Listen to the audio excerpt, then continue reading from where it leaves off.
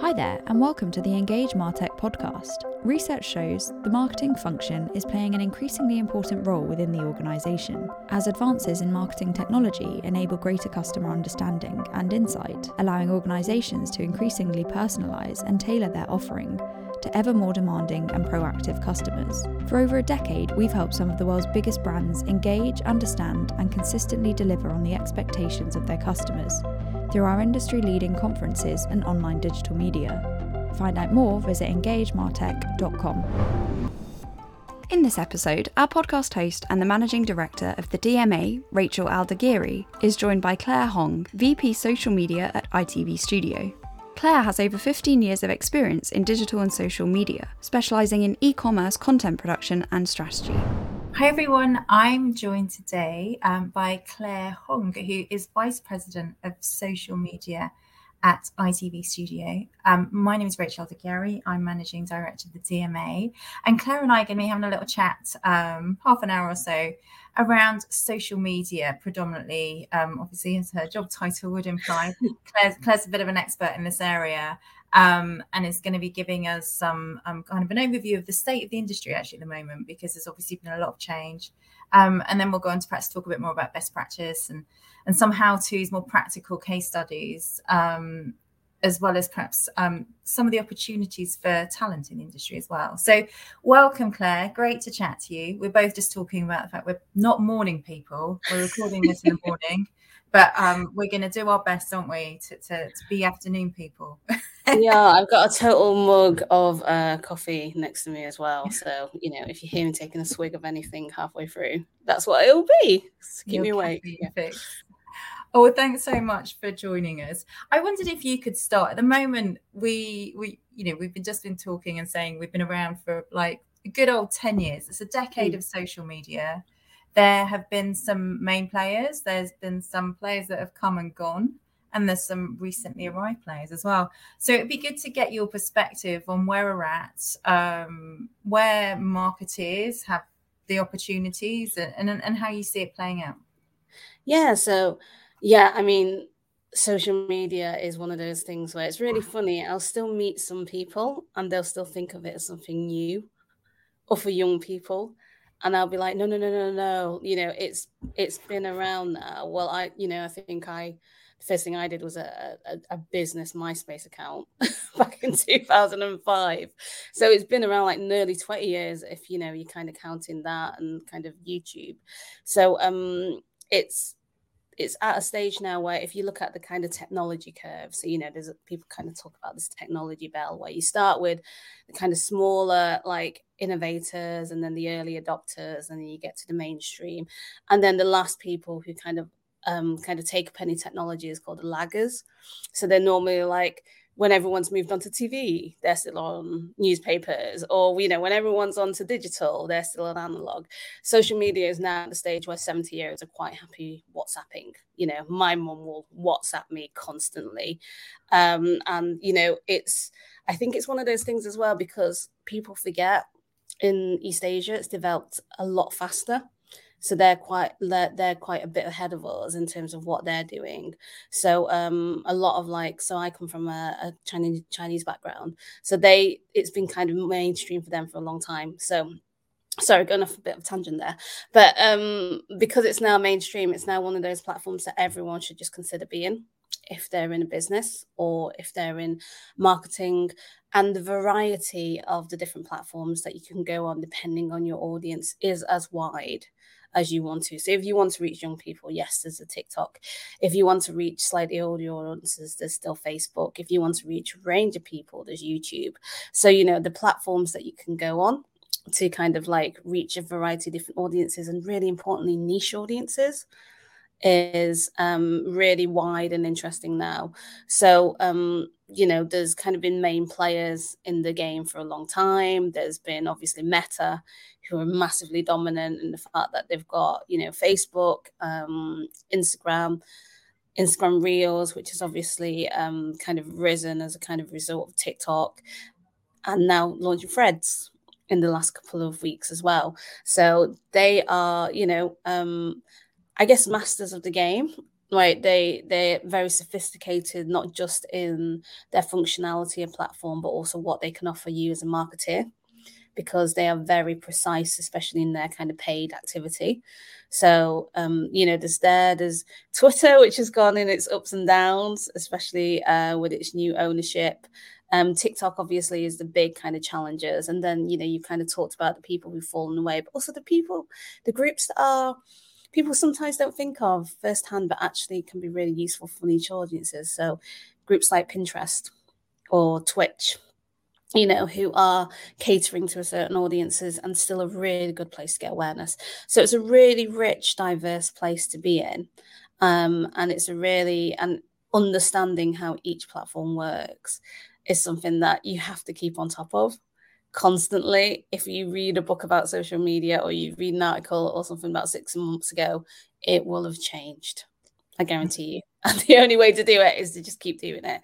So, that's kind of an overview, I'd say, of where we're at the moment. Yeah, and that's interesting in terms of, we said we were going to come on to talk about skills, but it feels like an opportune moment now, because it's a media that's changing all the time. How do you maintain kind of skills development around that? If you're running a social team, to ensure that everyone knows and is up to date with the latest, not just updates and opportunities, but also, I think, just the way the customer is expecting things to be served up to them as well is always changing. So how do you keep abreast of all of that? Yeah, I mean, I would say absolutely, regardless of who you are and what your position is in the company, is use social media. I think that's one of the first things that sometimes people don't do. So I hear a lot of people go, "Oh, we don't use social media," but it's part of the marketing plan. And it's like, but if you don't use it, how can you understand what's impactful? You as yourself are a user of lots of things. So, if you watch TV, you understand how that works. If you use a streaming service, you know how that works. If you decide to go on a website, you know how that works. So if you want to be impactful on social media, as much as you kind of go, "Oh, it's for young people, it's not for me," you've still got to go on it just to see how it works. So I kind of live on social media anyway, but I also try and make sure that I kind of make stuff for social media, even if it's just myself. So I will make TikTok videos that maybe no one will ever watch, but at least I'm testing out the bits of functionality and I'm going, "Oh, what's this filter?" I'll kind of go on different sources. There's lots of different groups that kind of talk about social media. There's a the group to kind of do the Social Day conference that's run by Lucy Hall. She's really good. And just updating people. I think she runs Digital Women as well. There's a group in Manchester as well that kind of do social meetups. There's a guy called Andy Lambert who used to run a platform called Content Cal and now works for Adobe, and he does fortnightly updates. So there's the different people who are kind of leading in this area, who you can absolutely follow and kind of go, "Oh, what are the new trends?" But I honestly think the best way of doing it is just to do it. I think it's one of the rare things. So, I always say this to people who are new into the industry. I studied TV, so 20 years ago. I was looking around studio cameras and editing on reel to reel. And if I wanted to get into the industry, there were 5 players or gatekeepers that decided whether or not you could be someone who worked in the creative industries.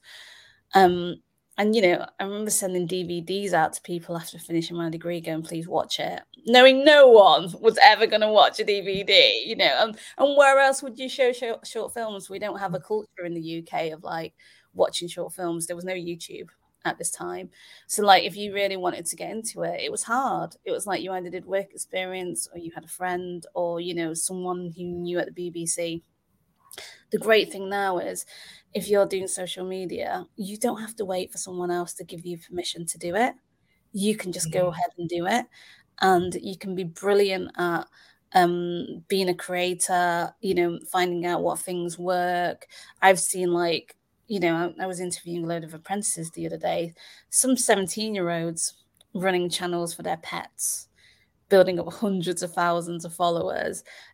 that barrier to entry isn't there anymore. And I just think that's one of the things is it's about, especially people my age, I'm in my 40s, just going, actually keep on top of it.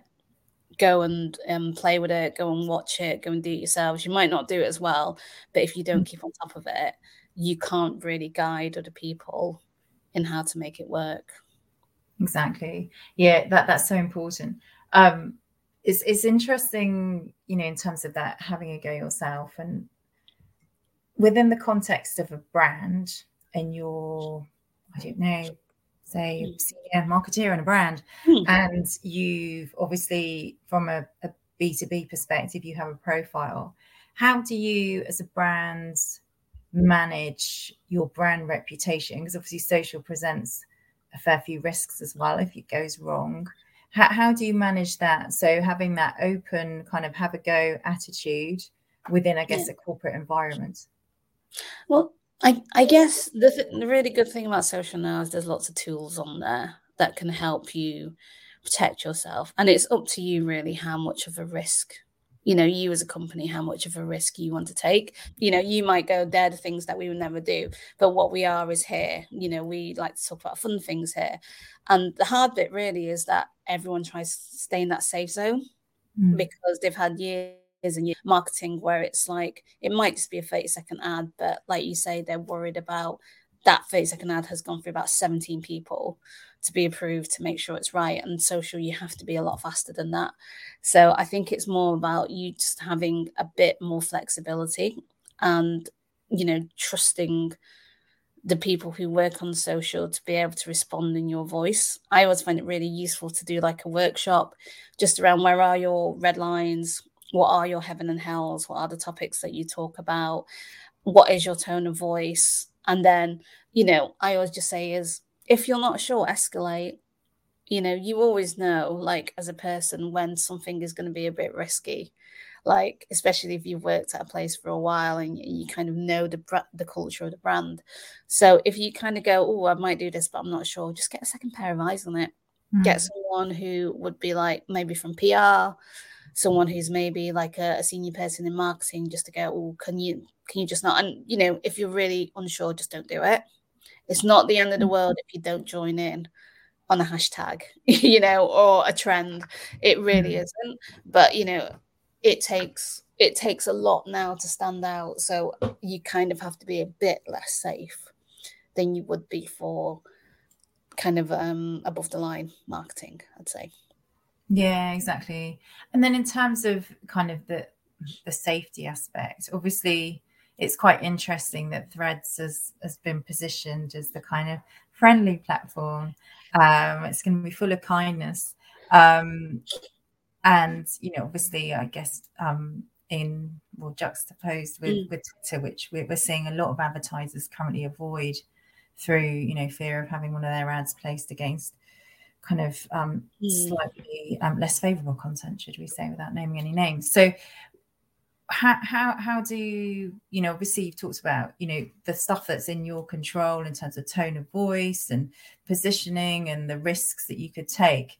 But there's an element of social that, depending on the platform you're choosing, starts to be a little out of your control, doesn't it? Yeah, I mean, there is, and I guess the thing about Twitter, I think one of the things that really kind of made it feel a lot less safe was when they took away the kind of verified accounts as people who had kind of been checked on and, were trustworthy sources, and just kind of opened it out as a kind of subscription service, because that's what kind of made it go from, oh, actually this person's got a blue tick, which means that I might not agree with them, but what they say they're deemed as an authority on, or they're a genuine person, they use this platform enough. Whereas now you're getting blue ticks on Twitter that, aren't authoritative, that, might be a real person, but you can't necessarily judge what they say as truth. And I think that confusion of things is what's made it quite difficult, which, makes it quite hard because you don't know who is telling truth. That's always been the case with social media. But when you have that extra layer of, I'm really, really unsure, that makes it really hard. And then the other side is obviously the kind of moderation of what you say you can control. So what has been good in the last few years is the way that they've now put bits of functionality in that kind of mean that you can still put some level of control around your own accounts at least. So, if you know that you're going to say something that is going to increase a high level of toxicity, you can take away the ability for everyone to comment, even on Twitter. So you can say actually only the people I follow can comment, or the people I've mentioned, there actually no one can comment on this at all. And we found this actually a lot of the places I've worked in. I wish we'd had this beforehand, because especially when you're a big brand and you've got a big following, what sometimes you can become is a platform for people who have no following to air their views. So, especially in your kind of comment section, if you've got millions of followers and you put a comment out, and someone who's got 3 followers who would normally be talking into the void and saying nothing, if they put something on your account as a comment, will probably get seen by potentially tens of thousands, if not hundreds of thousands of people. So, that's one of the things that we do and we take very seriously, even at ITV, is that we make sure that our moderation is as safe as we can make it. It's not perfect. Nothing is perfect.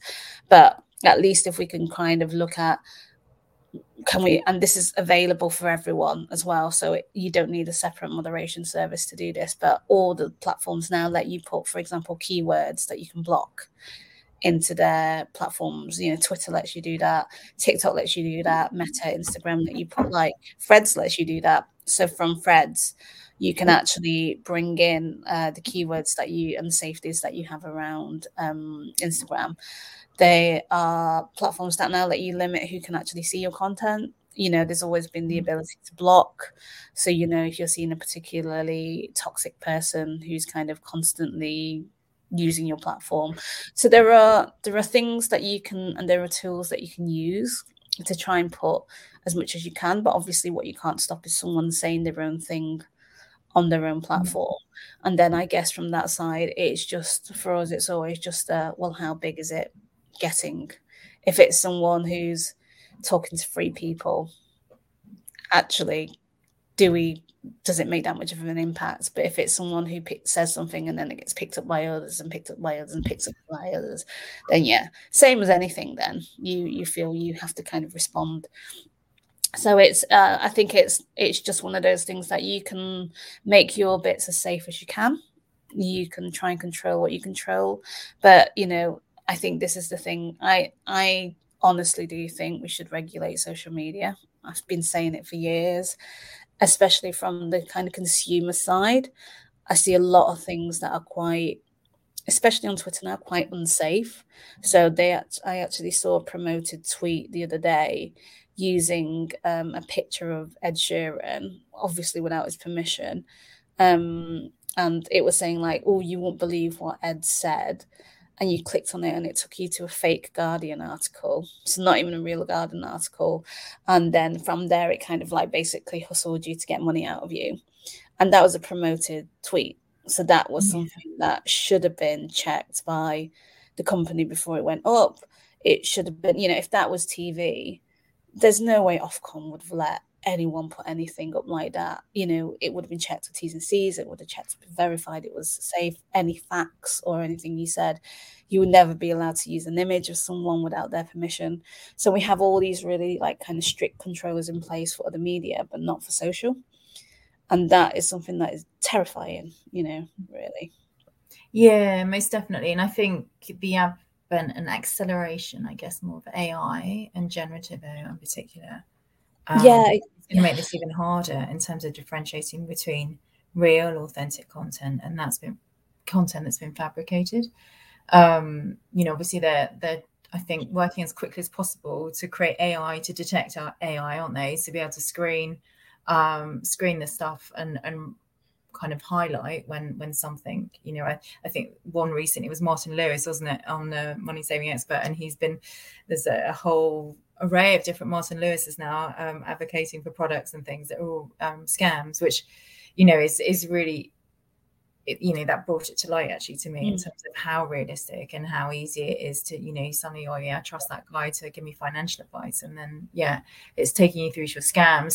So that's quite interesting, I think, for marketers in terms of, obviously AI presents a whole host of opportunities on social in terms of the automation. We're talking about that brand tone of voice, making sure that you're kind of always on track on that point from that point of view.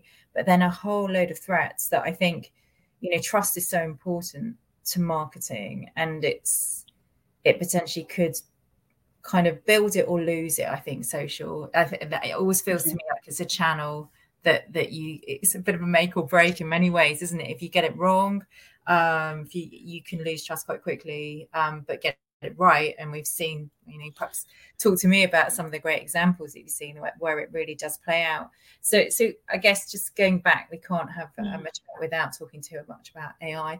But where do you see the opportunities and threats with AI for social? Yeah, I mean, I think it's like any tool, or it's like any big step in technology. There's always, fears around it, but there's always advantages as well.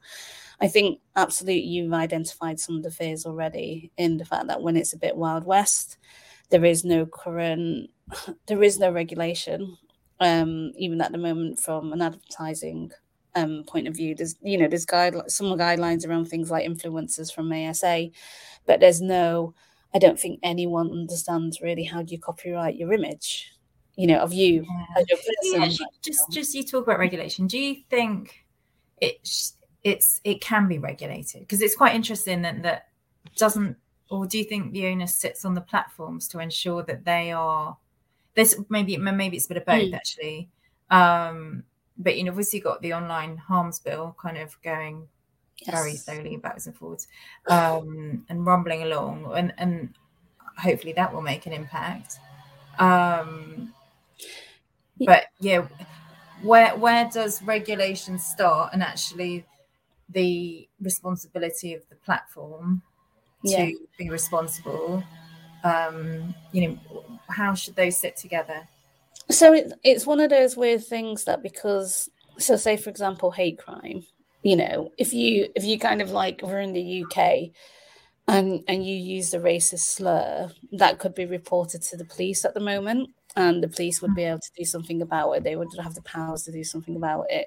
If someone does a hate crime on social because of the fact that they're anonymous, or you can't find them, or whatever, they can kind of get away with it. And also, actually, the police have no powers. They literally will turn around to you and say, can you just report to the platform, please? Because that's all we can do. So because of the fact that they don't have any powers to do, they can't fine people, it's up to the platform to decide whether or not that is a racist term.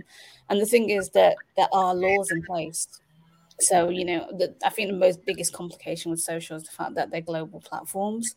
So they're working across a number of different territories, all which have their own different legislative abilities. The thing is, they will work to, so obviously with GDPR, they all absolutely will adapt to that to make sure they're not, fined. So it can be done. It just takes a lot of time and resource and effort on the platform's side of view. And I think we also need to give the legislative powers the ability to kind of, take control over these not control, but have their authority that works on these platforms. Because at the moment, so an example I had from probably a few years ago now is, I saw an ad on Facebook, and I kind of clicked on it, and it went through to a website, and the website was like doing some really like bad tactical stuff that you wouldn't be allowed to do on a UK website. Like, it was saying, oh, there's only 3 left, you've got 10 minutes to buy this now. It was like real kind of like hustle. And I kind of reported it to the ASA, and I said, look, this is really out of order, because I know there's more than, I'm pretty sure, because I've been on this twice in half an hour, and it's told me there's 3 left, and there's only 10 minutes to buy these 3, so it obviously can't be true. And they just turned around and went, oh, we've looked into it. The website's based in France, so we have no jurisdiction over it, and we don't monitor social media, so we can't do anything about the ad. And that to me is insane. It's like, how can you tell people who are watching a TV ad that these, the product they are buying on a TV ad is completely safe, and or on a radio ad or a newspaper ad, and make those media agencies and those media and broadcast platform owners fulfill their regulations, but not have any kind of overview. Yeah. No, completely.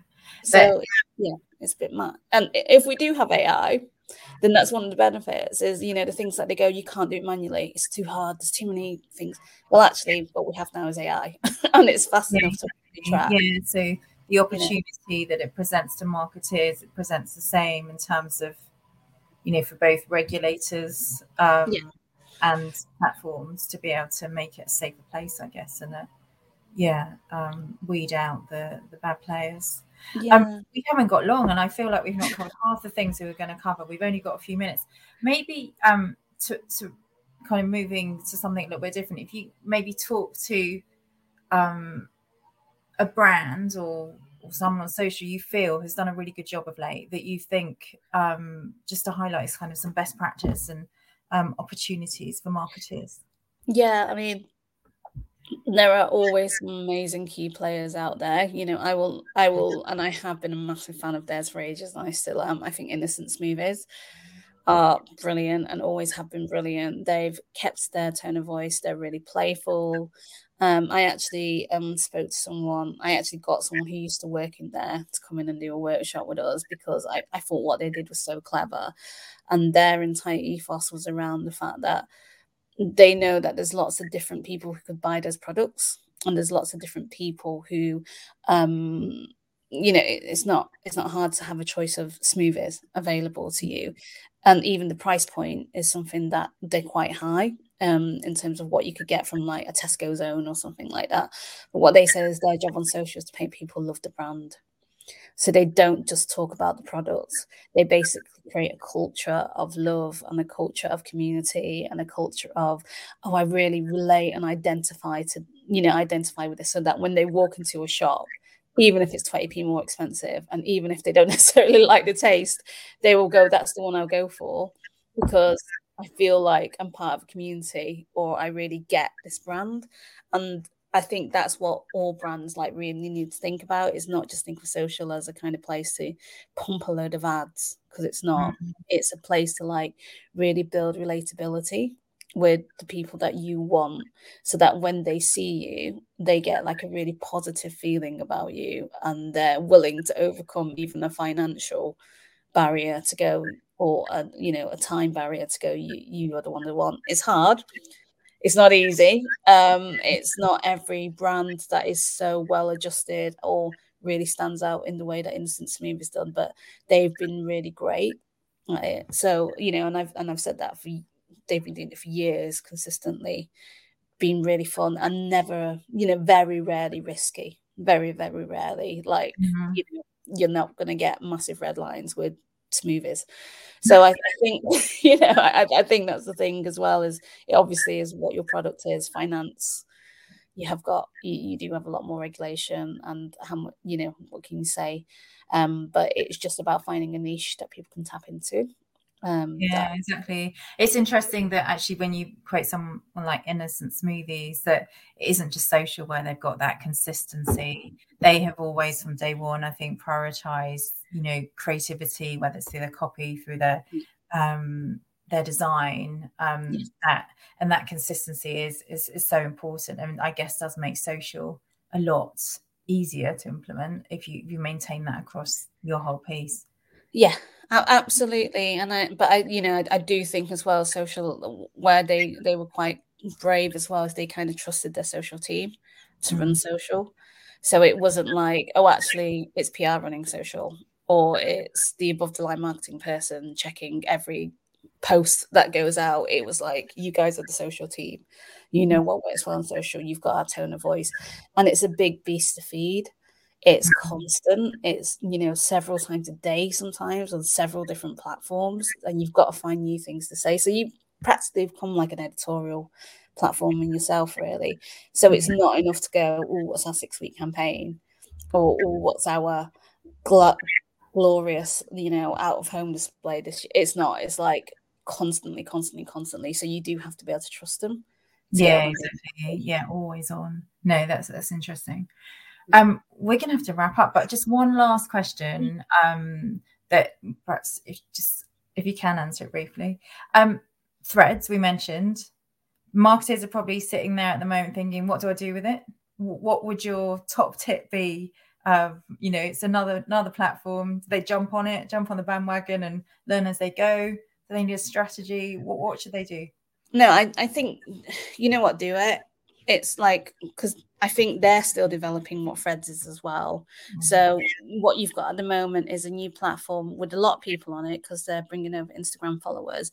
But what it doesn't have is so many people that you can't make a bit of an impact there. So if you try as a new person to, I don't know, set up a new Instagram account now from scratch, there's so many voices speaking on there. It's really hard to get cut through.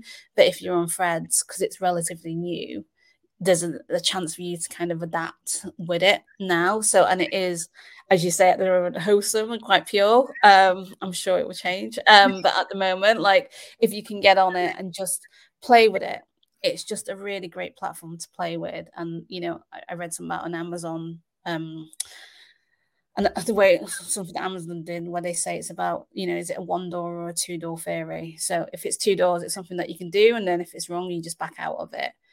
And 1 door is just you go in, and if you do it, you can't leave. You're screwed. You have to, carry on. I think with Threads, if you do it and you find it's not for you, admittedly, there is a potential danger that you have to shut down your Instagram account to shut down your Threads account. So that is the 1-door thing. So that is something for brands to think about if they really didn't want to be on it. And they would have to shut down their Instagram account to take their Threads account off. So that's your 1-door thing. But I still think it's worth doing because it's just a new place to try a different type of social media. And there's an audience hungry for a kind of text-based social media platform that is a bit safer than probably the mainstream one that exists at the moment. Yeah, great. Oh, well, thanks so much, Claire. It's been lovely chatting to you. Enjoy the rest of your day. Thank you.